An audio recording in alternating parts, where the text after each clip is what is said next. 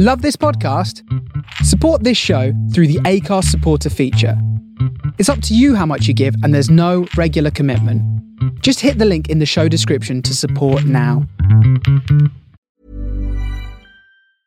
Hey, I'm Ryan Reynolds. Recently, I asked Mint Mobile's legal team if big wireless companies are allowed to raise prices due to inflation. They said yes. And then when I asked if raising prices technically violates those onerous two-year contracts, they said, "What the f*** are you talking about, you insane Hollywood ass?" So to recap, we're cutting the price of Mint Unlimited from $30 a month to just $15 a month. Give it a try at mintmobile.com/switch. $45 up front for 3 months plus taxes and fees. Promo rate for new customers for limited time. Unlimited more than 40 gigabytes per month. Slows full terms at mintmobile.com.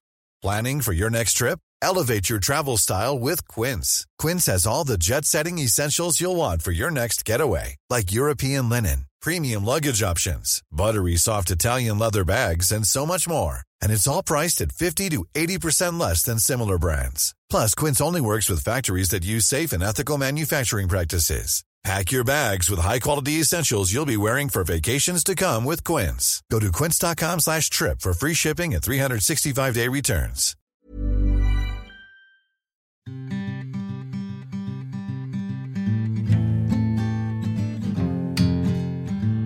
You're listening to Griefcast with me, Carrie Lloyd. How do we grieve for someone? How does it change and evolve as we get older?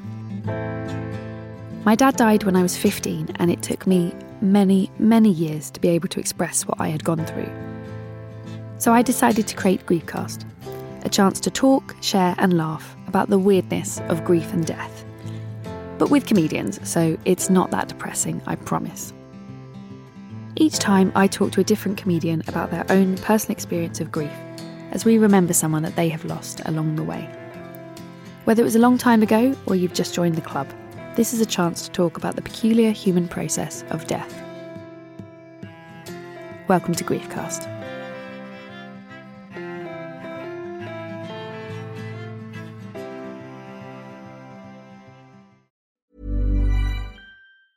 Ever catch yourself eating the same flavorless dinner 3 days in a row? Dreaming of something better? Well, HelloFresh is your guilt-free dream come true, baby. It's me, Keke Palmer. Let's wake up those taste buds with hot, juicy pecan-crusted chicken or garlic butter shrimp scampi. HelloFresh. Stop dreaming of all the delicious possibilities and dig in at HelloFresh.com. Let's get this dinner party started. Many of us have those stubborn pounds that seem impossible to lose, no matter how good we eat or how hard we work out. My solution is PlushCare. PlushCare is a leading telehealth provider with doctors who are there for you day and night to partner with you in your weight loss journey. They can prescribe FDA-approved weight loss medications like Wegovy and Zepbound for those who qualify. Plus, they accept most insurance plans. To get started, visit plushcare.com/weightloss. That's plushcare.com/weightloss. Quality sleep is essential. That's why the Sleep Number Smart Bed is designed for your ever-evolving sleep needs. Need a bed that's firmer or softer on either side? Helps you sleep at a comfortable temperature? Sleep Number Smart Beds let you individualize your comfort, so you sleep better together. J.D. Power ranks Sleep Number #1 in customer satisfaction with mattresses purchased in-store. And now, save 50% on the Sleep Number Limited Edition Smart Bed for a limited time. For J.D. Power 2023 award information, visit jdpower.com/awards. Only at a Sleep Number store or sleepnumber.com.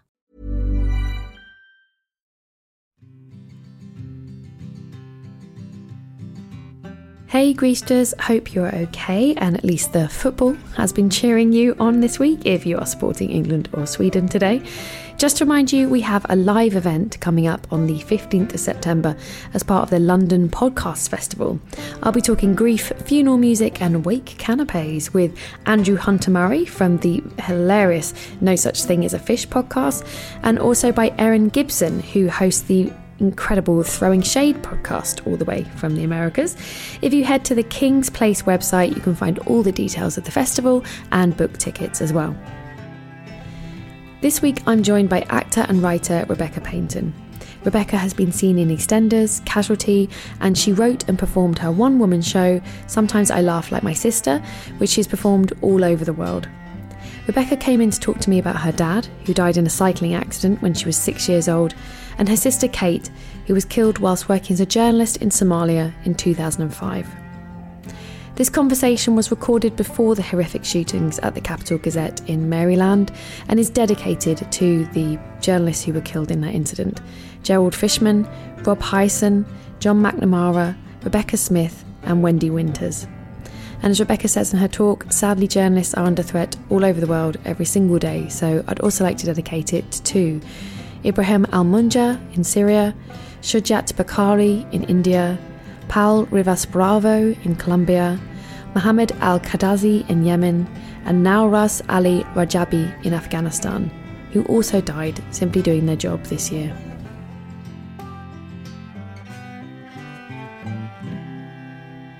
Welcome to Griefcast. I'm here today with actor and writer Rebecca Peyton.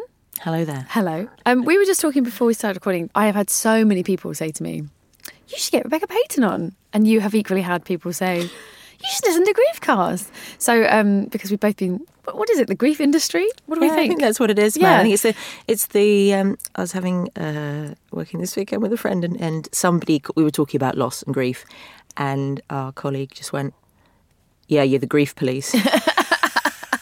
The grief police. I quite like grief police. So I think I'm like, hey, we should do something. We should do a show. The grief police. I like it. That's really nice. Because there is a lot about policing grief in life. Yeah. Including from people like me who are like, you ain't had no murder, you ain't had no grief, getting at it. I mean, that's not how I do think. But I think people sometimes feel they're like, oh, I'm really sad about something. I'm like, that's okay. You've had something awful happen to you. It doesn't have to be as glamorous as my losses, darling. You can have your losses and they're awful as well. You know, there isn't a hierarchy. Isn't. But and then there are people who want to police how you grieve. Yeah. And I'm like, the grief police is something, you can't have that idea. Ladies and gentlemen. Yeah. That was my idea. Well, it was actually Mark's idea, but hey, Mark. Coming to Edinburgh next year, Rebecca's show, Grief Police. So we've already paid for the brochure, so you can't do anything with it. It's done. Exactly. You can't have it. Yeah. It's all done. Rebecca, you are part of the Grief Police, as I am. Who are we remembering today? Well, for me, there have been a lot of losses that a lot of people have experienced by my, I'm middle-aged, by my stage of life. So, grandparents, great uncles and aunts, pets, friends. But 40 years ago, my father was killed when I was 6. And then 13 years ago, my sister was murdered. So it's the both of them, and they vie for attention. Yeah. That is huge. I mean, there's no hierarchy, but that's big. Well, I suppose one of the things I'm really aware of is that it may be these losses are cultural as well. Yeah. We're very lucky to live in a society where a lot of us will, at the moment, will die in the gentle arms of the NHS. I hope to. I'm not sure that anybody else's children will because of what's happening to it, but that's how a lot of death is encountered, and people have long-term illnesses and things like that. We live in a very weird country at a very specific time in history. That is not the experience of most people in the world. And there are a lot of conflict zones where, I spent a lot of time in South Africa, I have family there, and I've taken a show that I do there. And everybody really, and I'm not joking, everybody knows somebody really who has been touched by murder, for example, or by road traffic accidents, which are both extremely violent.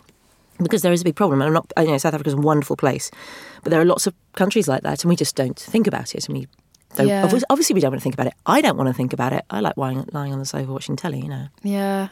But it's funny, isn't it, the perception of other countries, because I have a friend who lives in Mexico, and so sometimes I read stuff and I'm like, are you okay? What's happening? And she's like, you live in London?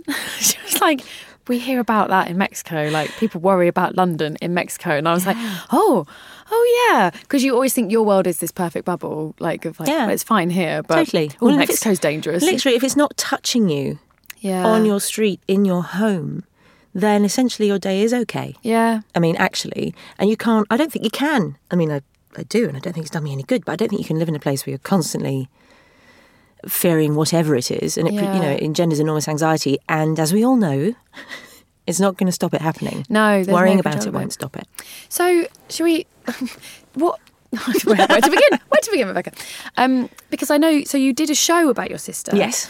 Which is called "Sometimes I Laugh Like My Sister." That's right. Yeah. Sort of one-woman show, which I have seen. So So I'm getting my head. We know that story. I know that story. Yeah. So let's start with your dad, maybe. Yeah. What happened with your dad?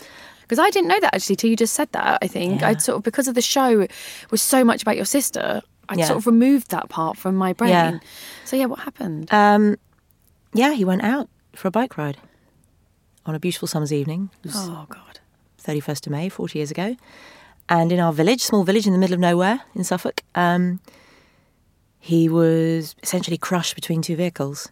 And he lived for a few weeks in hospital as they tried to save his life. But he died of his injuries. The worst thing, the thing that hey, this is a fun comedy podcast. Ladies and gentlemen, the thing that turns over in my mind is the knowledge that he actually, quite rarely for a cycling accident, he didn't have any brain damage. Wow. It was all trauma wounds to his internal organs. So he was himself. They put him into a coma, obviously to try and give his body a chance to save itself, but he died. And how old were you when that happened? I was 6. Oh. It's a very bad age. I mean, it's... There isn't a good age. There isn't a good age. No, there isn't a good age. But whatever age someone says, it feels bad. Feels awful. Yeah. I think what happens, and I watch people do it, we either think of ourselves at 6, we think of our children at 6, we think of somebody we know at 6, or whatever age it is. I mean, because one of the experiences I think of other people's trauma, which I'm sort of obsessed with and fascinated by, is that mostly what a lot of us will do is we go into ourselves and go, wow. And the way I can, talk to you about your losses is go, what is that like? Yeah. Or the fact that you're busy or had a difficulty. I'm like, oh, how would that be for me? Yeah. Which isn't a selfish act, it's an act of empathy. That's kind of what I have to do in order to go, oh, that sounds difficult. Yeah. Well, that's exactly how empathy works. But I think it's funny because, like, when I say I was 15 and my dad died, people are like, oh, you're so young. And I think, well, I mean, I suppose I wasn't that. But, like, exactly. I was young, but 6 is young. It's all young. Like, there's no good age. Man, 59 is young. My mum's parents died when she was 59. And that was rubbish as well. Yeah, I mean, exactly. Yeah. So how was that dealt with, that grief particularly? Was it discussed a lot? Were your family very open about it? Did you sort of share the emotions or was it tidied away? How did your family cope with it? Well, so there was my mother and her 3 children then. And my mother is preternaturally competent. She's kind of, I love her enormously, but she's also massively irritating, I've come to realise, as an example of a human being. Right, okay. Because and unusual, yeah. She's astonishingly well adjusted. Wow. Which is all very well, Cariad. But not all of us got that gene. When you end up coming out of a totally other sausage machine that's shaped like chaos. So she was very, she talked about Dad. She made a decision, and she could make this decision because luckily somebody killed my father, and the guy who killed my father, who was responsible for his death, his car was insured. He had insurance, so it meant that there was some insurance payout. I mean, it's one of the things I'm like, one of my bête noire is, it's a lottery. We were lucky to be killed by somebody who had insurance. He was lucky to be killed by, but Dad wasn't. Dad was not lucky. I'm not saying that, but given that he died, we were lucky that we had that. And Mum made a decision that she wanted us to retain whatever we could of our childhood. This having happened to us, so we were 10. Charlie was 10. My older brother, my sister Kate, was 12. I was 6. And that's what she wanted for us. And she was very focused on that. And she was a bit, I think she was, I think she would say, she was very protective of that. I think sometimes people used to say to her, you do too much, Angela. You should be making them do the washing up and paint the outside of the house and quickly nip down a coal mine so that you can put your feet up. And her attitude was, no, they're kids. Yeah. They've already had their childhood taken away. It's been trashed. What can I do to maintain something for them? Which, I totally understand. Because, it's funny, isn't it? Like when... Again, like we said, grief police, other people's opinions of how children should be dealt with. And it's like, man, you're dealing, like, your dad was killed. Like, holidays forever for those children is how I feel. Do you know what I mean? Sweets Totally. for dinner and holidays forever. Totally. No homework. But boy, do people have opinions on it. It's absolutely fascinating. And then a household, it was the 1980s, it was Suffolk. So, I don't know. Already it if you're familiar sounds... with Suffolk. It was, I adore Suffolk. And I go back a lot. But people did have opinions. People literally who would never have given my mother their opinion when she had a proper owner. Once her owner was gone, they could step in and tell her how things should be done. And my mother, luckily, I know what she's made of. It's titanium, but it's slightly more flexible. It's chewing gum and titanium. I presume that's something. But she... Titanium. Yeah, Chewtanium. Titanium. Isn't that a character from Star Wars? But she So she fielded all that stuff. Wow. Did you feel not very aware of that? Did you feel like your mum kind of protected you from anyone being annoying, or? Oh well, you can't. This is what's fascinating. Yeah. I kind of have this thing I talk about endlessly if I can grab hold of someone and keep them still long enough, which is about the gaslighting of children. It's cultural, and this is also in a specific place. There's a thing that I would like to chuck out the window for good of children being resilient. They aren't any more resilient than you are. In fact, they're probably less resilient than you. Yeah. Because they aren't formed yet. But what they do is they will sit and cry on your lap and go, Granny, and where's Granny, and where's Granny? And you're like, well, Granny's, this, that, whatever your explanation of death is. There is no explanation, but whatever that is. And then they go and play on the floor. They stop crying, and people go, oh, look, she's fine. No, that's the equivalent of you going to the pub. Yeah. That's the equivalent of you watching 5 episodes of Mad Men. Yeah. Without a break and not going to the loo. Exactly. But what we observe, because what we want, because we refuse in general to look at a child's pain. We don't want to see it. It's one thing when a child is screaming because they don't want to wear their Wellington boots. Okay. Yeah. And then you can go, oh, Malcolm, he's impossible. He needs to wear his Wellington boots. And it is slightly absurd. Not that it's good to let the child know it's absurd unless it's necessary. But, But what we can't bear is looking in the eyes of a child who simply knows more than we do. We find it extremely difficult because it's wrong. It's wrong. Yeah. And they can't articulate stuff necessarily. Adults can't articulate stuff either, good Lord, but children often struggle to articulate stuff. And it is inarticulable. Is that a word? I love the fact that probably isn't a word. That's really interesting, because I think that's a really interesting point, this idea that, like, well, they'll be fine, they'll be okay. They're fine, look at them, she's smiling. Children she's doing fine at school. They adapt. All of that. A friend of mine, a wonderful friend of mine, a school friend who's now lives in Canada, we met up one summer, and she'd had, unfortunately, 2 of her friends had died of breast cancer, and there were some small children in these families. And she was describing this to me, and she said, well, this one's fine, because they're doing this, that and the other, they're going to school, and the other one is really acting up and being really difficult, and we're really worried about them. And I said, I don't know, I ain't no professional, but I think you might have it the wrong way round. Yeah. Because the good child who is struggling to make everyone else well around them is in so much agony. Yeah, and isn't expressing and isn't doing what I did after my sister died, which is I drank every day after Kate died, every day, not in the mornings. I have my standards. Exactly. And people had an opinion about that. People had opinions. They told me, and I'm like, wow, that's fascinating that you've got an opinion on that. Tell me again what it was like when your sister died, because I'm going to really find this interesting. Yeah. It's so extraordinary, and they do, and so I said to my friend, I said, listen, maybe the kid who's behaving themselves it might be worth trying to talk to them. It might be worth finding something. And what they don't want to do is upset this precious vessel that's doing really well. They're not doing well. They're holding it together like a glass capsule. Apart. Yeah. They might not, but they may well come apart later in life. Well, I always think it's funny, isn't it? Because what and I don't mean this negatively at all, it's just life. What they're seeing is a child getting on with it, and there's a relief in that. Oh, thank God, because they're suffering, they're in pain, they don't know how to help. Totally. Oh, she's just getting on with it. Great. I haven't got to manage this or sort it out. But this one who's screaming and shouting, and also the screaming and shouting child is still in pain as well, but they're expressing it. Exactly. But I would say I was definitely that child who's like, I'm fine. Well, you I was fine. Tobogganable, that's what I call it. What? Totally tobogganable. Yes, absolutely. Like, you would have looked and gone, yeah, she's fine. Yeah. Look at that, she's doing fine. And was it your intention to comfort the people around you? I think it must have been deep down, just like, don't cause a fuss, because it feels like there's enough fuss already. Like, it was a very sort of, I'm quite practical. And I think I just thought, like, I saw the option. I was 15. I could have gone and get, my friends were going and get very wasted and taking a lot of drugs, and they didn't have dead parents. They're being teenagers. I saw that option. I thought, no, that would stress everybody out. Like, don't do that. And I also was scared. There was a mix of, like, also I don't want to die. I'm now terrified of dying. So did their death then become something that was far more concrete than it had been previously? Yeah, definitely. It was like, well, don't do anything because you're going to die. Everyone's going to die at any minute. And you're going to bring it on. I'll bring it on. So by having a weird porno. Yeah. Like, don't take any drugs. Especially, I grew up in that era where, like, drugs were. Oh yeah. We were completely told all the time, you take one ecstasy, you'll die. So when my friends would die, like, you're going to die, you're going to die, you're going to die. Yeah. But they all were fine. Luckily, obviously, some people aren't. But yeah, it was. I definitely was that child. And it's interesting. What were you then at 6? Do you remember? Were you, it was 6, too young? Were you kind of someone who was like, I'm fine? I was, I think, I mean, I'd have to put this out here right away, especially for the benefit of my wonderful brother who's still with us and my dead sister who, well, quite frankly, she can go stuff herself. She's not around anymore. I can say what I like. I was a very noisy, show off.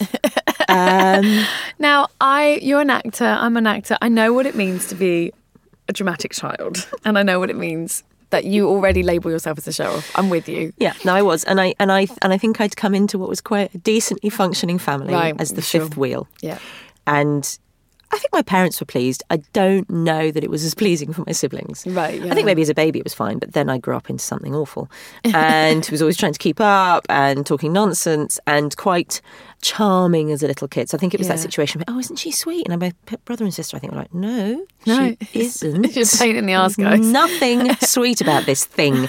And I think it belied a very sort of jittery, terrified human being. One of the reasons I'm a performer is I can conceal virtually anything. I say that. Obviously, someone's going to say to me, "You ain't concealed it from me. I saw it all along." But I can conceal a great deal, and it's why I'm an actor. And I would say, same. Really good at hiding. Yeah, I can hide all sorts of things, and I can simulate something. I can simulate whatever's necessary. I would describe myself as manipulative, but I don't use it for evil things. Yes. That's my thing, and I've decided to own the fact that I think I'm manipulative because it's born of this time. So when Dad died, I remember being massively concerned then, but of course about my mother because I knew what our fate was if Mum died. Yeah, that's what I had. One down.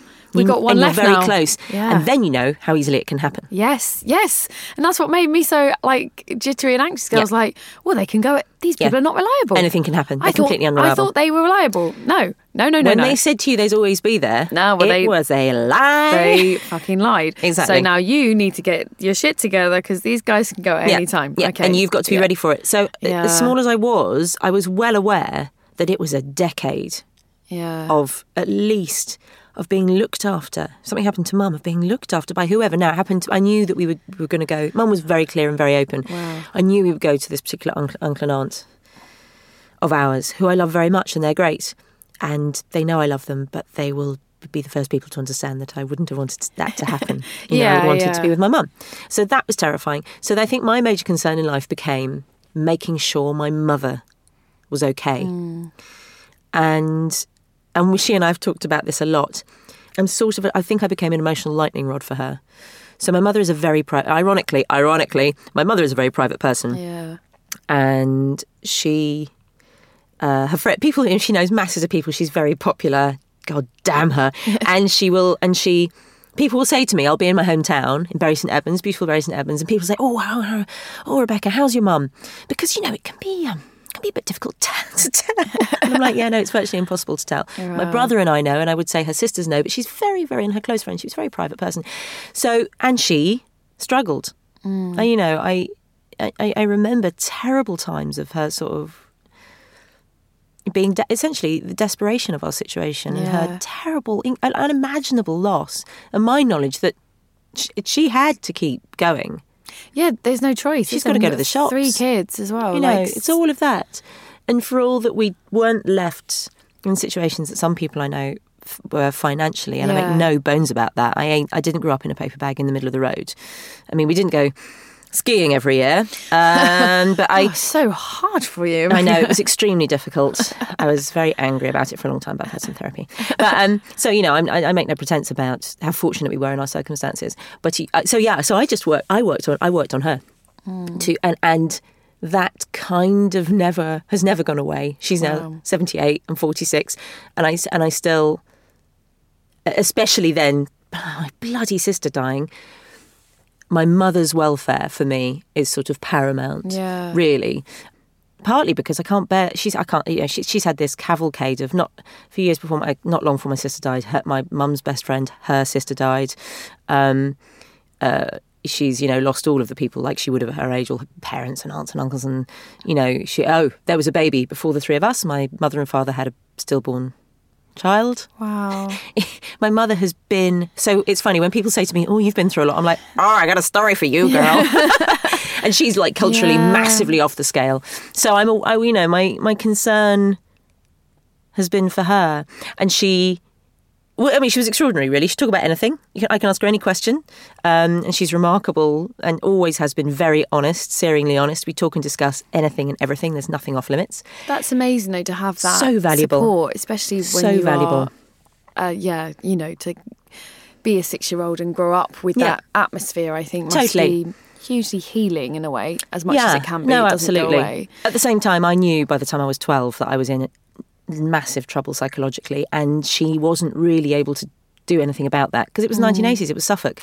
So my appeal to have some kind of therapy, when I asked her if I could have therapy, she was like, I didn't even know we'd heard the word. I presumed you'd heard it on telly. And we know what we're going to do in Suffolk in the 1980s. Did you ask when you were 12? Yeah. Did you say, because I knew I was absolutely as barking as a stack of whatever. And I will use lots of terms like barking and crazy, which I recognise that some people find offensive, but I am certified, quite frankly. Yeah. So I will own them. I don't know what other words to use about myself. It is tricky. I know that I've encountered that recently of people finding those words difficult, and I'm like, the only words I've got. Like, I don't know what else to say. And I think barking is a real, like, I know what you mean. Yeah, barking. Barking is such a good word. And it isn't, what's fascinating to me about mental health, it's all very well we have these definitions and diagnoses, but it isn't the same as a twisted ankle if you're, say, massively emotionally unstable. Yeah. What do I say about that? There isn't a particular thing. So there aren't words as far as I'm concerned. There probably are in the enormous book of definitions, but I have not got the time. Wow. I'm a bit dyslexic. I'm not going to sit and read that book and try and work out what I am. And then you wouldn't know what it word meant if I use it. Yeah, exactly. That's the problem, so what's isn't the point? It? The culture thing. So when you were 12, you said you wanted therapy. And were you close to your sister at that point? Because she's 6 years 6 years older older than than you. me. She was 6 years older than you. So did you see your brother and sister dealing with it very differently, or? I sort of felt partially, to a certain extent, like an only child in my family in a way. They were very close. Right, and they were sort of, they seemed like it's Yeah, they were. Charlie's 4 years older than me, Kate was 2 years older than that. They're incredibly close. My sister adored my brother, and my brother adored my sister. And still does, I'm sure. They were a unit, really. A very self-sufficient, all three of us are very different. The two of them so different, but so loving. My sister protected and defended my brother in some extraordinary ways, and Kate just respected everything about him. Really, he's an incredible guy, and then there was me, and I am incredible, and there was no love lost between us really, till my sister went to university, and I went to stay with her when I was 14, and when I was 14 and she was 20, 21. Her friends wanted to know whether I was the younger or the older sister, which when I was 14 and she was 20 was pretty cool. Yeah. By the time we were 28 and 22 and people still thought she was the younger sister, we were in Germany on holiday, we said to these people, well, they were like, oh, are you twins? No, we're not twins. We know that we're sisters. Oh, well, there's 6 years between us and she's 28. And somebody went, so you're 34? And I was like, okay, forget this with my stupid Michael Caine looky-likey face. No offence, Michael. This is really annoying. Worst, my sister was the pretty one. And so I went to university with her and it just flipped. I went to stay with her in Manchester and it flipped a switch. And our relationship, that's when my relationship with my sister really kicked in. Yeah, and then you know them, you become knowing them as an adult, I guess. Totally, and we weren't on each other's territory. Yeah. And we weren't it was just the two of us. Yeah. It wasn't the four of us, which has its own, although, it's all those politics dynamic. already established. Yeah. And it became the kind of relationship that I think a lot of people simply don't experience. If you don't have a sibling, you don't experience it. I mean, I know lots of people who've got siblings. They've still got their really irritating, awful siblings, and I've gone and lost mine, bastards. And they're like, I'd be happy without mine and get rid of them quite merrily. Yeah. And it was just this extraordinary, what I would refer to as a love affair. I know in our culture we're obsessed with who's doing sex with whom, but I think love is far broader than that. Yeah. And it was just, she sustained me. She was the only person I talked to about my box of frogs in my head. I didn't really talk to anybody about it. And she was very lacking in belief in herself, extraordinarily, because she went on to achieve extraordinary things, but she was very competitive. But I could say to her, yes, you can, and I think you can, and this is how you can. So we had this very symbiotic relationship, so that when she went, it's taken me years to realise how much of myself was actually Kate. And when she went, she took me with her. And I don't have qualities I used to have. And nobody can replace it. Frustratingly, and my God, I've looked, but it can't be replaced. And I think the same thing happened to me with Dad. When Dad died, Dad liked me being a show-off. Dad loved all of that. And my mother and my brother and I remember one year, I was with a lovely guy at the time. He came for Easter. It was me and my mum, my brother and my sister at Easter. I went to the sitting room, I put on some music and I was dancing around, 11 o'clock in the morning, Easter Sunday. And they all came in one by one, all 4 of them, and looked at me. And I stopped. And I guess I was 20-something, 26, 27. And I suddenly realised for the first time, I'm not a cuckoo. I'm my father's daughter. Oh, and it took me all that time to realise I wasn't just an aberration, like some hideous aberration in this other family. Yeah. Not that they didn't love me, not that we didn't get on, we had great times. I was so weird, and I am weird compared to them. Yeah. I was like, oh, I'm like Dad. It's funny, isn't it? Yeah, I'm very similar to my dad Oh, in are that you? way. Yeah, definitely. I mean, my whole life has been called a show-off, and it took me years to realise that, and that was a huge part of my creative journey, to realise that it was okay to want to be an actor, and I thought it was the worst thing you could do. Yeah, totally. You know, you should have joined like the shame militia of it. somewhere where you could be a gun for hire and kill people would be better. Like you want attention, how awful, and then realising, quite similar. Like, my dad was a bit of a show-off, and similarly when I met my great aunts, who my grandpa's sisters, that's my dad's sisters. And I think I'd had so many men in my life who were like that, but no women. So there's big, bombastic men, but I didn't know any women. I thought it was sort of shameful to be a woman and be this loud.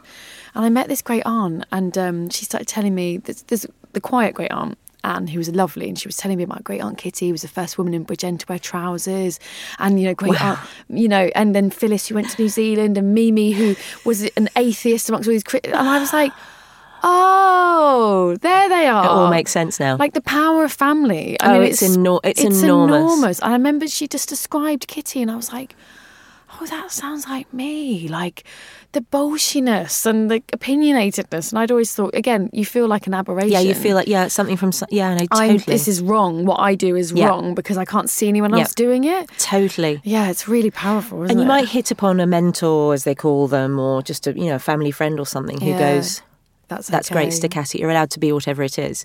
But often people don't. And so I think a lot of young people and, teenagers and kids really struggle because whatever it is that drives them seems so wrong. Yeah. And especially, like you said, your dad not being there. Yeah, like totally. not having that other character to join in. Absolutely, and all like, of that. Yeah. And also my father was an orphan.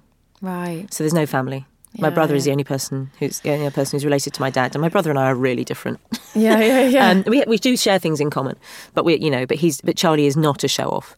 And there's nothing wrong with not being a show off. No, it's brilliant. I admire it. I wish I could be like him. I look at these people and think, why can't I be like these people? My mother, who doesn't, she's a Christian. She works so hard. She does much for charity. She will not read in church. Wow. So that when already as she said that, I was like, are we in church? Does she want me to do it? I love it. My own wedding. There's a Freudian slip. My own sister's own funeral. I am at my own sister's funeral. There you go. This is terribly Freudian now that I'm freestyling. I did at her memorial in Johannesburg, and then at her funeral in Bury St Albans, I spoke. Yeah. And people are like, how did you do that? I'm like, it's the easiest thing in the world to get up and not cry and to make jokes. Yeah, that's in my those circumstances. skill. That is the best moment. Ask me to be quiet. Everything else is hell. Yeah. No, exactly. I can't do that. But it's still, I think I still experience shame. I'm sitting here talking to you about it, and it hasn't gone away. Although I have, because I think, it's okay if I put it on stage. Yes, that's an acceptable place for it. Exactly. And I did. Outside of that, it's not okay. Yeah. It's okay if you're getting married and you want me to read at your wedding. Brilliant. Yeah. I'm like, that's great. Then everyone loves you. Oh, we'll ask Rebecca to do it. Great. Yeah. You read so well. And then I have to say to people, I'm an actor. I feel real. I feel a cheat. This is like what I do. Get up in a pub and just start doing a reading. You're an arsehole. Exactly. Yeah. Or on the tube. Yeah. I just think people really object. And it's hard because it wasn't just I remember my mum, she listens, sorry mum, but she would always be like, I felt that from my mum and her side of the family of like, wanting too much. Showing off was kind of like, you're showing off, you want attention. But it's also school, like teachers, everything. Wasn't okay the there. whole world was like, what are you doing? Stop asking for attention. So you're like, yeah, you're right, sorry, what an awful thing to do. So you mentioned your sister's funeral. Yes. What happened to your sister? How did your sister die? So Kate, very jealous of my father, wanted to have a totally other and more flamboyant death, and she achieved it. She was a very competitive individual. She was the senior producer, Africa producer for the BBC, which meant she was based in Johannesburg. She'd been there a long time, and she was asked at very short notice to go to Somalia because somebody had dropped out of a trip to Somalia at the time. Arguably, Somalia was the single most dangerous place in the world. It's particularly dangerous for anybody who wasn't Somali, wasn't local. So when was this? What sort of year? This is 2005. Right, okay, yeah. February 2005. And to cut an agonisingly and horrendously, devastatingly long story short, she arrived in Mogadishu, and hours after they'd arrived, she was round on the street side of their parked car and was shot once in the back by a passing gunman. She was taken to a hospital where they attempted to save her life. There's no blood bank in Somalia. It's one of the things I come back to all the time. I'm like, people, I think, don't even realise we have a blood service. We have public hospitals. We are so lucky. Luckily, she was in a place with extraordinary trauma surgeons. Like so many places in the world, the trauma surgeons in Mogadishu are splendid and astonishing because that's what they're dealing with a lot of the time. But there is no blood bank, and Kate was a very rare blood group. And although many, many Somali people turned up to give blood when they heard, they only got a couple of pints and she died of blood loss. Post-operatively, they took out her spleen and she died post-operatively. She never came around. Oh, God. And even telling the story, I tell it to people sometimes on how to tell it in a really serious kind of way and like engage their eye contact. And I essentially do what I did as a kid, which was help people through the story of my father having died. I have to help people through the story of my sister's death. And it's off the wall. People will sometimes go, oh God, I saw this on the news. I'm like, oh God, yes, no, I remember it. Some people who are sort of conversant with either African politics or current affairs or whatever. Or it's stuck in their mind because she was white and Western and female. An important death, ladies and gentlemen. Not one of those ordinary deaths of who cares. You know, they had very, very strong sense of this foreigner, this Westerner, this Western blonde. I always say this blonde Western woman was killed, so it was big news. It was front page news. And also the fact that she was a journalist, was that sort of unusual? Like, because you said Somalia was very dangerous at the time, but like for a journalist to be killed, was that? Well, I'd love to say it was unusual. It isn't. Yes, it is and no, it isn't, I suppose. That more journalists die than we're aware of because, of course, if somebody like this died or when, Frank Gardner wonderfully survived the horrendous attack on him, it's all over the news because we are interested in these people were already known to us in a way. But the journalists who are most at risk, and I would also include media workers, because if you're a stringer or a taxi driver or a translator, you can be in incredible risk in country, in your own country, because it can be seen as taking sides. It's obviously in different places, it's a very complicated matter. So far more people who are from the country they are killed in are killed. The reason someone like Kate or Frank are big news is because they are from another place in a foreign land. But Mexican journalists die a lot. I mean, it's the list. There's lists are maintained, and it's horrifying, really. Yeah, you read out at your show, didn't you? A list. There's 5. I read at the end of the show every time I do the show. I've done the show 111 times now, and at the end of every show, Martin, who's my collaborator, although he's mostly there in spirit now because he's never in the UK, but we read out a list. I read out a list of 5 journalists who've been killed, and I'll never get through them all. I'll never get through them all unless somebody would like to book the show, and I'd love to come and do the show, and it's a really great show. But it's horrendous. It's absolutely horrendous, and it's all over the world. It's rarely, say, Western Europe, and it's not North America by and large. I suppose that's what I meant by rare, like that it's like a BBC journal, it would seem to me, who doesn't know about these things, it would be a shocking story. But you're right, the cameramen and the people who are not everybody is not in vision essentially. And what happens is as well, say BBC, CNN, Fox News, the large organisations, if they go to places, well, number one, they run risk assessments. My sister's risk assessment stated she didn't do it because she was sort of just she went to Somalia because she thought she was going to lose her job. Right. She was told not long before, that just literally hours before, in a meeting with her manager, that her contract renewal was in question because her commitment to the job was in doubt. She was adopting she'd met a guy and she was in the process of adopting his child. So I think there is no doubt that her eye was slightly off the ball at the time. And so she felt she had to go to Somalia in order not to lose her job. And she didn't want to go. And her risk assessment says, it's written by an ex-SAS guy, her risk assessment, and it says it was approaching, it's the edges of acceptable risk. Wow. Which for an SAS person is basically like you or me running around waving our pants in the air. I mean, it's like screaming and yelling, saying, this isn't okay, actually. So when she was killed, the BBC, they were remarkably brilliant and supportive when she died and did all the practical stuff and were incredible. And then directly they realised that we had questions about what had gone on. They shut down and then they started coming for us. It was extremely unpleasant. I'm a massive fan of the BBC. I'll be on the streets to protect and defend the licence fee. But I will never forgive the individuals who bore down on us. So what did they do? They essentially wouldn't answer our questions. They wouldn't answer the coroner's questions. The coroners had to get quite aggressive with them. Wow. It was amazing. It was like being in a Kafkaesque situation because you're like, but you're the BBC and you're busily holding people to account in radio studios and television studios up and down the land, and now you're just putting your T-shirt over your face and going nah when we ask you a question. And it was that amazing. Was just to get more information about why Kate had gone and what had happened. Because I mean, having seen the show, I know you say in the show that you spoke to a journalist who had dealt with Somalia for the past 20 years who said he wouldn't have gone at that time. Oh, totally. I mean, Somali specialists, they wouldn't have gone. The morning after the trip, somebody extremely famous was in my sitting room and he just went, cheap trip. It was a cheap trip. It was two people. You shouldn't send two people who've never been to Somalia before to somewhere like that. It was an oversight because the management was in a state of chaos. Right. And what the BBC didn't want to admit to, essentially because of their reputation, they didn't want us going after money. Do I look like a woman who goes after money? I don't, everybody. I really don't look like I go after money. It's one of my problems. I probably should do a bit more of it. We wanted to protect and defend people we knew who were put under pressure. Journalists are put under the most extraordinary pressure. And at the moment, I know we live in these interesting times. People talk about fake news. It was very, very complicated times for us to think about these things. But I know many, many people with enormous integrity who put themselves in danger. There's a brilliant story by Marie Colvin that I heard. I knew Marie slightly, and she was just the most extraordinary person. And she is a journalist who ultimately was targeted and killed. And she was standing outside the Frontline Club one day, which is a club in London that a lot of media people belong to because they travel a lot, so they can stay there and they can meet up there. And she was having a fag. And someone said to her, Marie, you should probably give up. And she said, we all know this is not how I'm going to go. It's just brilliant. Wow. And absolutely that. They're incredible. And yes, there are awful people who are journalists, but... Well, isn't it any profession? Exactly. I think it's interesting, like you said, it is interesting times that it's the first time, especially in my life, where the art of journalism and the integrity of journalism has suddenly become extremely important. Whereas I grew up with journalists are good and they do the thing, they write the paper. Why do we need to worry about it? And now it's suddenly like, whoa, that is massively important. And then massively important that they are looked after in the correct way. Because democracy does depend upon them. Yeah. I mean, it's one of the things I say in the show, and I think I'm right.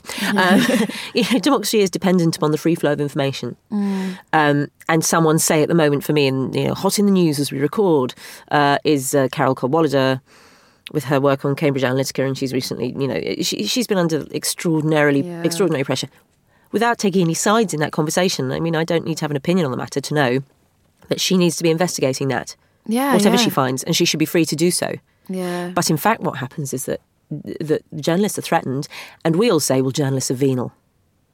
No, I don't say that. But, we have this kind of response. So, and so to me, the idea that the BBC basically tried to take us down, and including during Kate's inquest, the barrister came over and said to us, well, in recess, he just went, just want you to know, if you defame anybody, the BBC will sue you.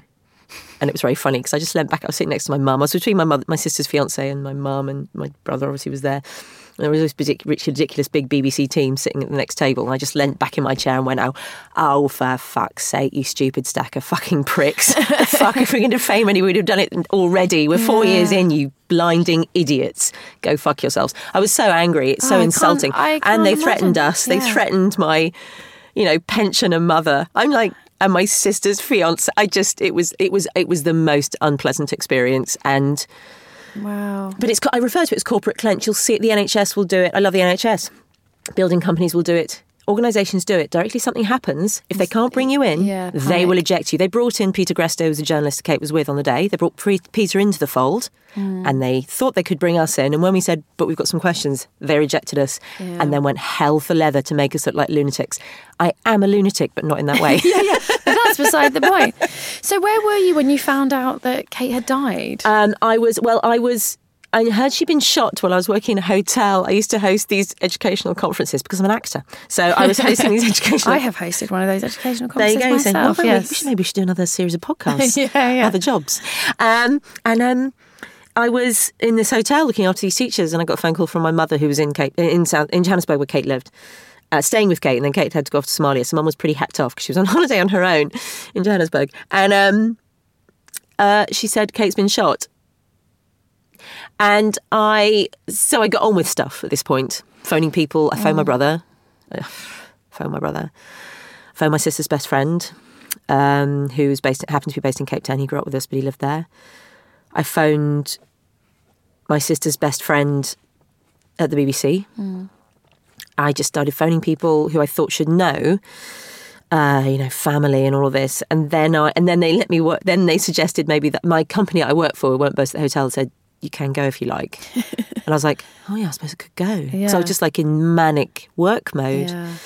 The news we were getting was that she was injured, but her life wasn't in danger. Right. So I didn't think she was going to die. And although I'm acquainted with bizarre and extraordinary events already, I was told that, and I felt it then just sort of felt exhilarating. And then I was thinking, okay, so if she ends up with a disability of some kind, maybe she has to use a wheelchair, that's fine. We can live together in London. We can do this, we can do that.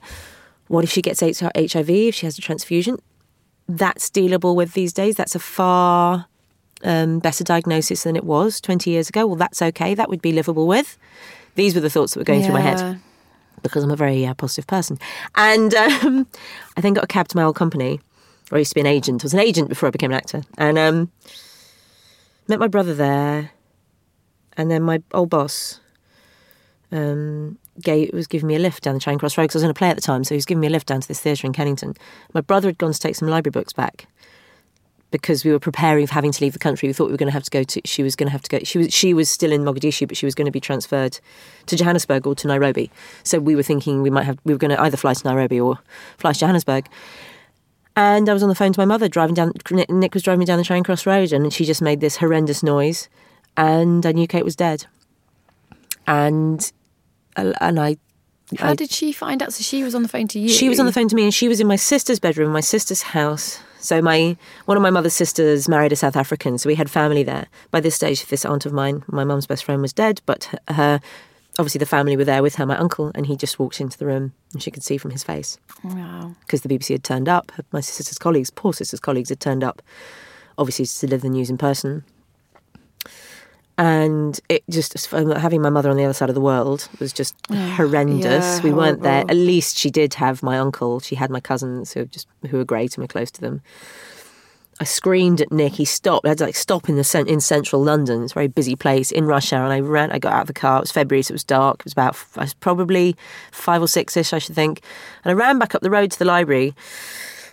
And I stood in the doorway, and I could see my brother at the counter doing whatever. And I did. Your mind's working very quickly. And I was like, how do I tell Charles Kate is dead? And as we've discussed, I'm a show-off. So I stood in the doorway, a number of metres away from the desk, threw my arms in the air and just yelled at him, she's dead. So everyone looked at me like I was odd. And he came over, and we stood under the book detector thing and embraced one another. And we got in the car and we went down to the theatre, and I wanted to carry on. I was like, I'm going to do the show then. I'm going to do the show, doesn't matter. Kate can't die again. I haven't got to go to Nairobi. I can't fly to South... By this stage, we couldn't fly. So it was too late to get on flights to overnight flights to South Africa, which is the fastest and most convenient way of getting to Johannesburg. And it was too late by this point to get on flights from Gatwick or Heathrow. So we had a night in London then, and we got in the car, and Nick drove us to the theatre, and I was persuaded not to do the play. What was your thought then? Did you just kind of go into automatic of like, yeah, I can do the play? Well, I was like, yeah, I'll just do it. What's it matter? It was sort of like, what on earth does it matter? It's partly shock. There's masses of adrenaline go through your system. Oh, God, yeah. All of that. And I also... And this has sort of stayed with me, unfortunately. It's not a very good way to live your life. I'm like, who cares? What does it matter what I do? I could eat a sandwich or throw myself off a bus or never get up again. They're all equal. Don't make any odds. Yeah. And I have to go, no, you have got to eat something. Yeah, we've talked about that before in the show, that sort of weird, that weird mental attitude that happens after big grief, where you're like, I don't really think anything matters anymore. Yeah. And it is hard to shift that. And it is sort of a depression, but not a depression in a way, because it's similar to depression of like, oh, what's the point? But it's like I always feel like you have such screaming evidence of like, yeah, what's the point? People die. Yeah. And you have to kind of convince that person in your head and be like, there's still a point to getting up and having a shower and, smiling and talking. There is, but there is that definite sort of, I don't know, I feel like it's sort of like chiseled onto a piece of stone in your head, isn't it? Like, everyone gonna die. No, totally. Well, and that doesn't, and I suppose in a way it's interesting you say it like that, because because of my life experience, I don't really remember before knowing that death was absolutely sitting right. And I often say my death is sitting right next to me now, and it's the only thing I get up for sometimes. It's the knowledge that my death's going to be there. Morning, how you doing? Nice hat. You really could try wearing something other than you're a goth. Never mind. And it's my one company. It's the thing that makes life living, is the fact that I'll die. Yeah. It's the only way I can get through a day is my knowledge of my own death, which I realise is odd. Because people go, what? I don't think it's odd. I just think it's different, because I think you've had death so close from a very early age, for starters, and then twice, which, is a lot. Is careless. A lot. It's careless, as Oscar Wilde would say. But I think if you haven't had that, it's easy to... Because what you know is the truth. Death is there. It is the point of living. We are going to die. So that's why you have to get up and... put on your happy face and jump around and dance when the music's playing, because you're going to die. But I think if you haven't had it pressed up against your face like that, it's very easy to disassociate yourself from it, make it clean, to make it far away, and it's not, that won't happen to me and I'm safe. But yeah, I think you're right, and I think maybe it's even more than that. I don't know, I can't remember how many years now. Forgive me, my dear friend James. A number of years ago now, probably more than 5. A school friend of mine I've known since I was 8, called me on a Friday night, like 11 o'clock at night. He's like, "Are you still out? I've got to pass out. I'm out. I've been with clients. Are you around?" So we met. I'd been doing a show, so we met up. He'd been drinking. I'd had a beer or two, but he'd been drinking. And we got a black cab to where I live in Brixton, and to go and have some more drinks. He was like, "Let's have more drinks. I want to see you. I never see you." We got out the cab. He's a barrister. He's very successful. So he paid for the cab. It was great.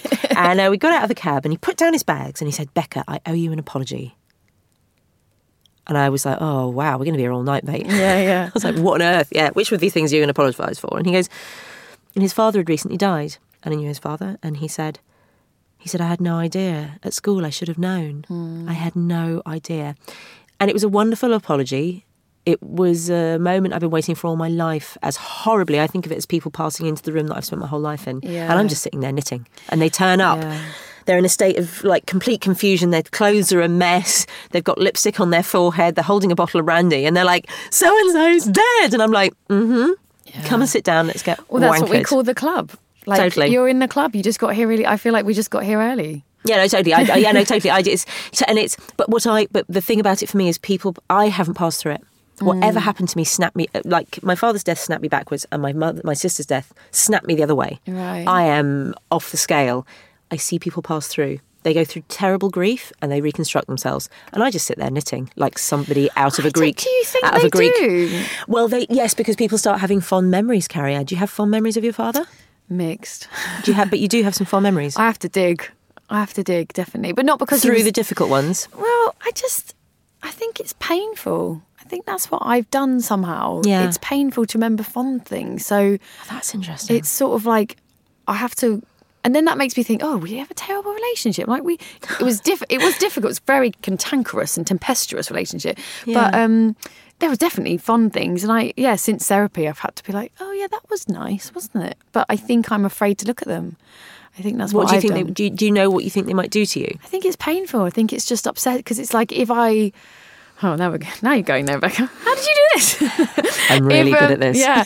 I think if I think too much, and I think for a long time I held on to we didn't get on very well and it was difficult. And, that's sort of why, I'm fine, because we didn't even... It's kind of okay he's dead. It's kind of difficult. okay, yeah, because, it was so complicated. But if I see the other side, the softer side of him, I think I get, a bit like you said about you and your sister, I might have been really good friends with him by now, because we might have got somewhere else, because we were quite similar, and there were lots of things I know he would have got about me that other people don't get. And so yeah, I think I sort of go, not that room, thanks very much. Yeah. It's just a little bit too much. And I think it's interesting you say that people have passed through, because having done this show and talked to so many people, I just feel like... Oh, you're changed forever. You go out you don't go out the door you came in. No, yeah. You go out a different door. It's not Mr. door. Ben. Yeah. You go out a different door. Yeah.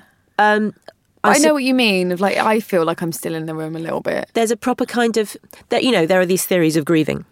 Oh yeah, I get annoyed. The stages one is absolute bullshit. Stage. Yeah. Well, no, that goes anger, denial, anger, denial, bargaining, anger, denial, bargaining, anger, denial, bargaining, anger, denial. I just 5 years later, anger as angry as ever before, out of nowhere over a fork. No, totally.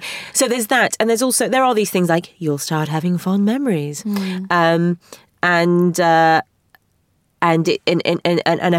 some form of peace is achieved. And I do feel like that. Actually, I do feel like, well, but then I think every time I think I've got a peace, then 2 years later I think, I didn't have a peace. Do you know what I mean? It's so you had evolving.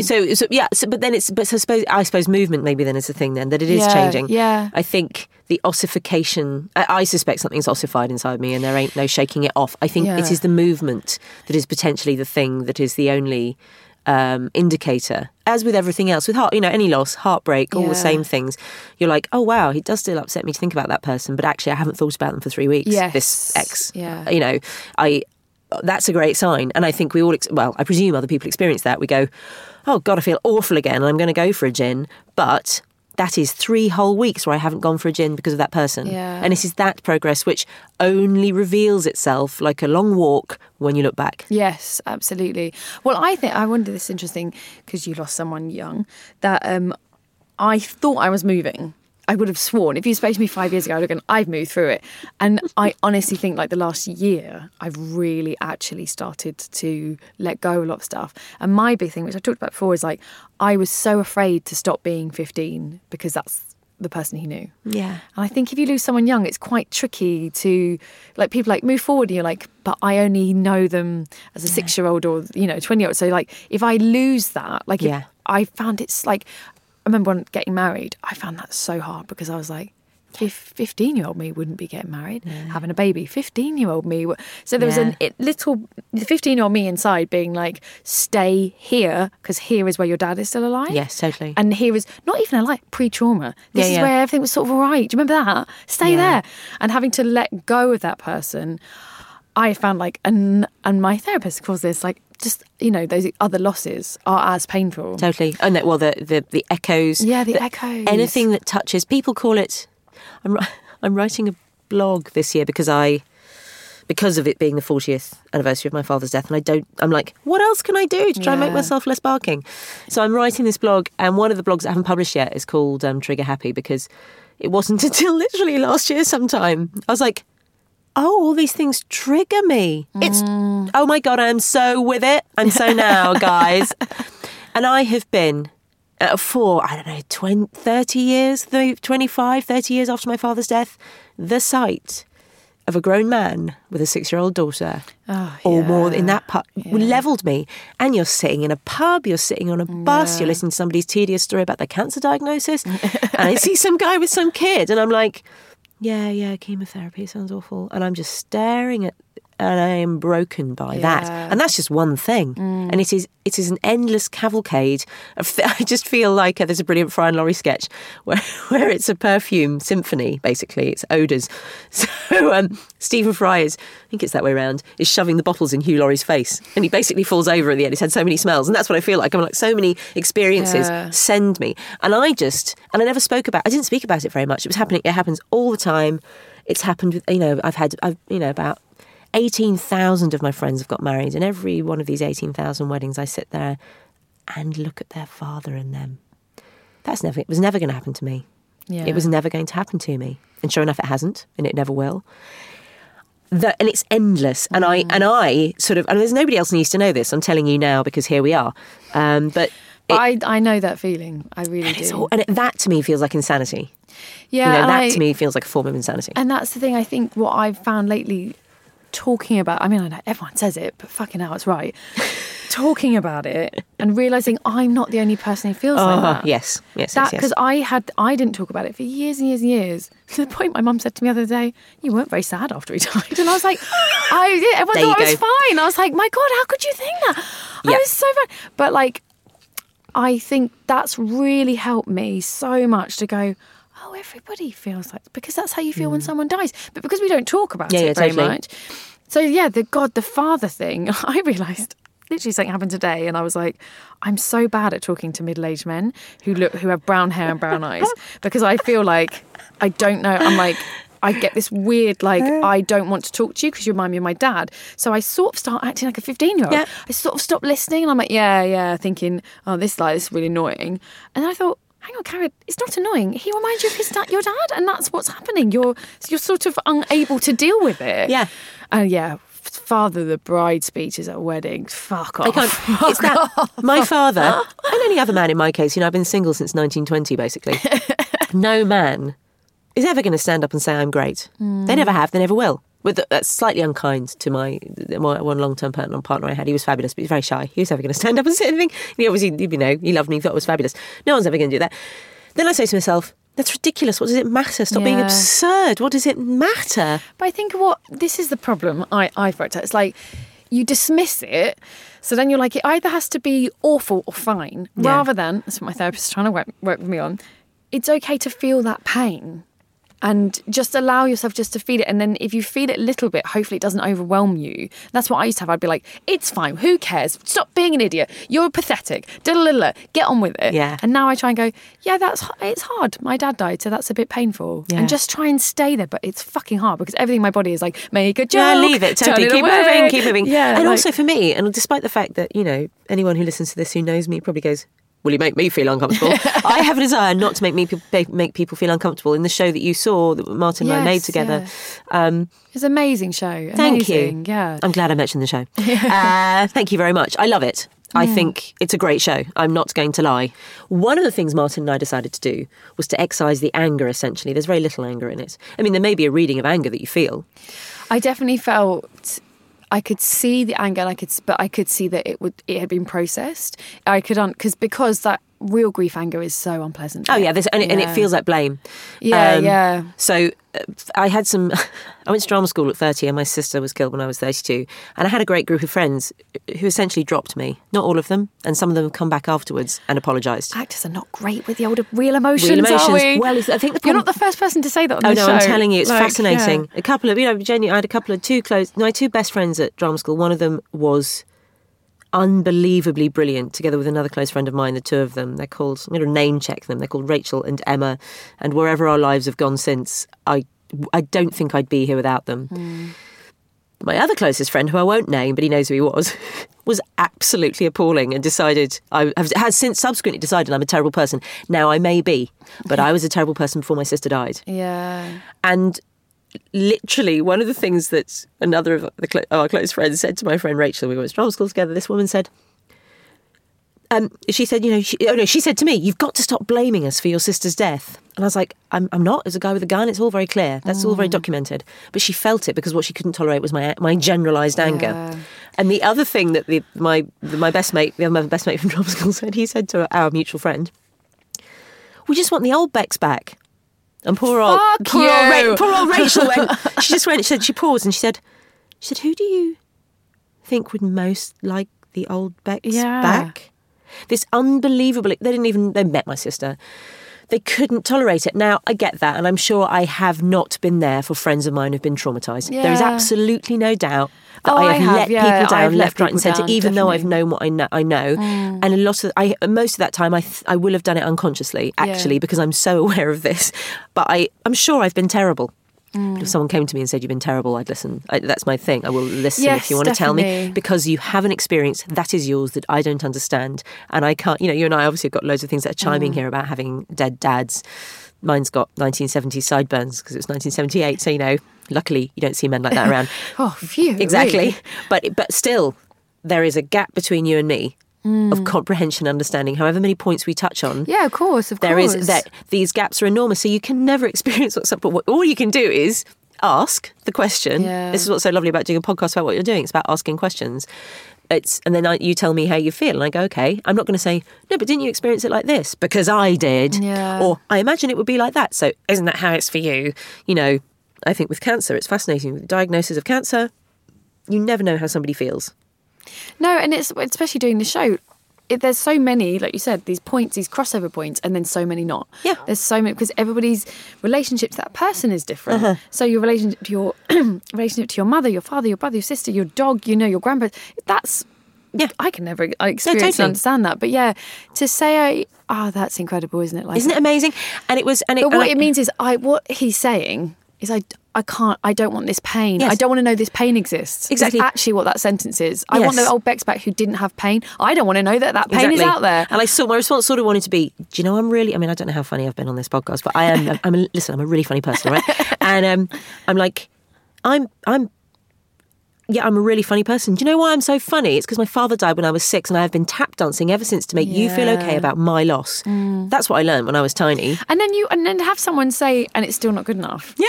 That's what I'd hear. I'd be like, and it still, my pain was so, too obvious for you. Exactly. It's absolutely astonishing. So I'm like, now my sister's died.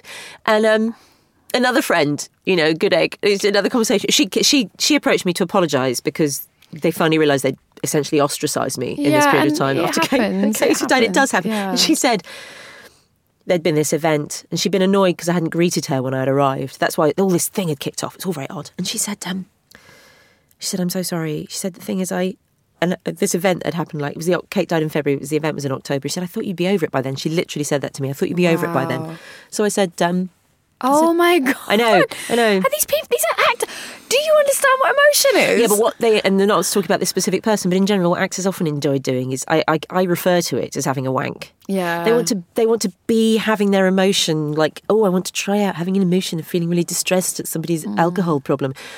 What they don't want to live is every day with somebody they love who's killing themselves with alcohol. Because that isn't fun. No, that's right? not fun. What's fun is some half hour where you explore your feelings and then you go to the pub and talk about your bloody bathroom decorating. That for me, and I sound really intolerant, it's because I am. But I'm like, so she didn't. She said to me, she goes, I thought you'd be over it by then. And I said, you know, you got a sister? She said, yes. I said, imagine she died and then the first Christmas came or the first birthday came, those events. And I watched her before my very eyes. Her face just transformed. And she clearly hadn't, in all the time that she'd been thinking about my situation, which I hope was a lot of the time because I'm very important, it had never crossed her mind to think, if my sister died, how would I feel? And in that moment she went, I'm so sorry. And I thought, I haven't asked you a complicated question. I haven't asked you to do an extraordinary thing. All I've said is, think about if you were in my shoes, just briefly, seeing as you have a sister.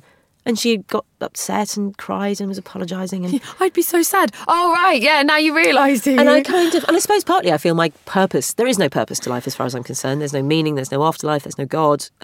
But as I go along, that sounds really bleak. No, I don't think it great. does. It's liberating in many ways, yeah. But it's about helping each other, and that includes, I'm genuinely willing to learn things if there's anything you can teach me. But I think we obviously, I'm always looking for similarities, but we both have that thing of like, okay, this really awful shit thing happened. If I can help some way, if somehow my story makes you go to your friend who I don't know and be nicer to them because you spoke to me about grief, thank the fucking Lord who I'm not sure is there. Who definitely isn't him if he's there. No, when I said making the show with Martin, making the show was an extraordinarily difficult and marvellous process. I was lucky to meet a wonderful collaborator who I adore. And I wouldn't have been able to make it without him. And it was hard making the show, but I loved it. And I learnt that I could write and all these things, and it proved me as a performer. He said, what is it you want out of it? I said, I want one person to come to the show, and one of two things. They either feel slightly less alienated and alone or weird or messed up or whatever because they go, somebody else feels like that. Or somebody else is even weirder than I am, that's my main hope. Or they say to themselves, I'm going to call Colin because I haven't known what to say to him since his mother died, but now I'm just going to call him and say, I don't know what to say to you. Anyway, so the first night we're in Switzerland, because that's where Martin was based. Of course, I premiered a 1 hour and 40 minutes solo show in English in Switzerland. It was terrifying. And this woman came up to me, the first person I spoke to after the show.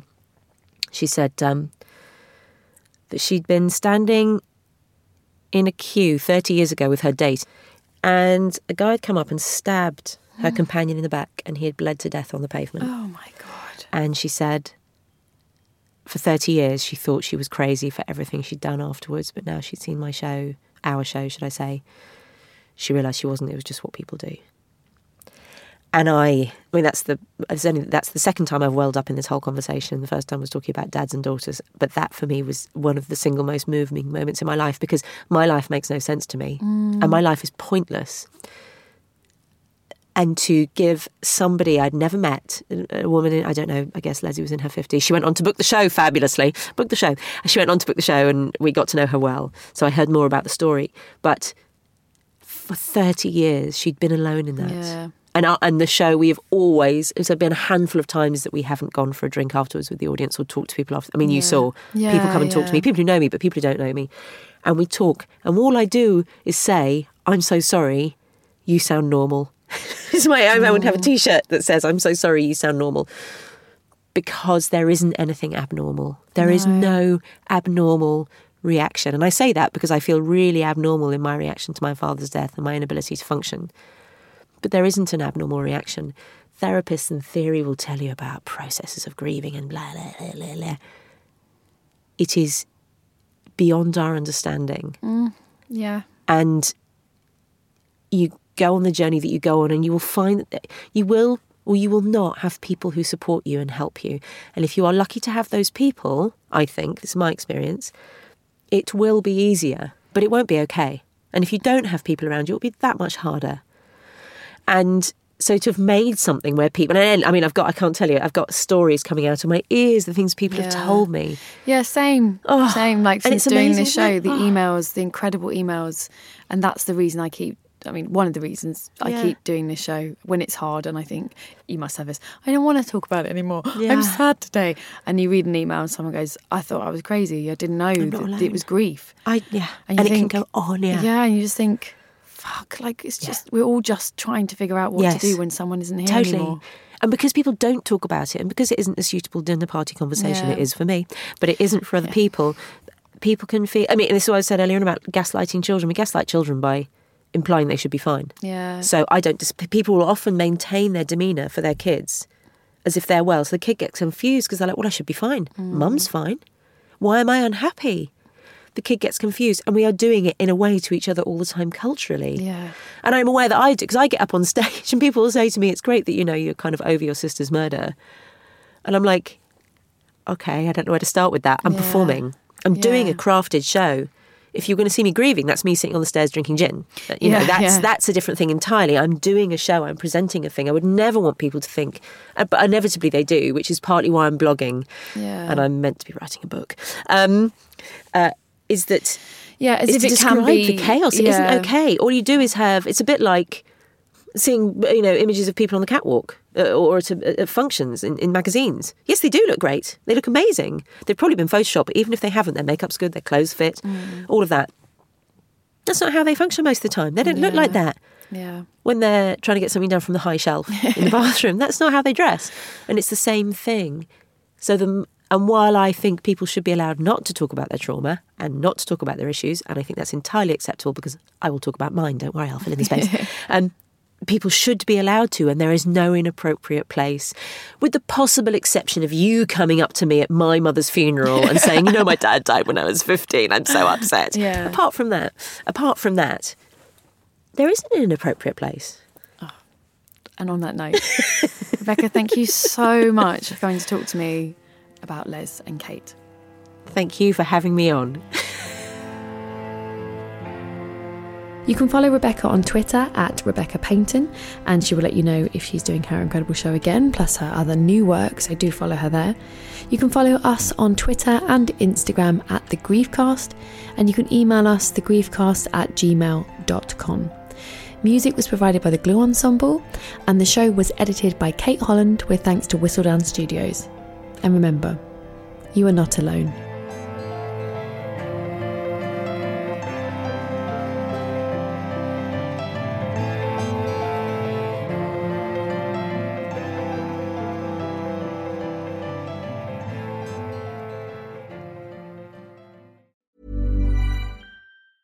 Mom deserves the best, and there's no better place to shop for Mother's Day than Whole Foods Market. They're your destination for unbeatable savings, from premium gifts to show-stopping flowers and irresistible desserts. Start by saving 33% with Prime on all body care and candles. Then get a 15-stem bunch of tulips for just $9.99 each with Prime. Round out Mom's menu with festive rosé, irresistible berry chantilly cake, and more special treats. Come celebrate Mother's Day at Whole Foods Market.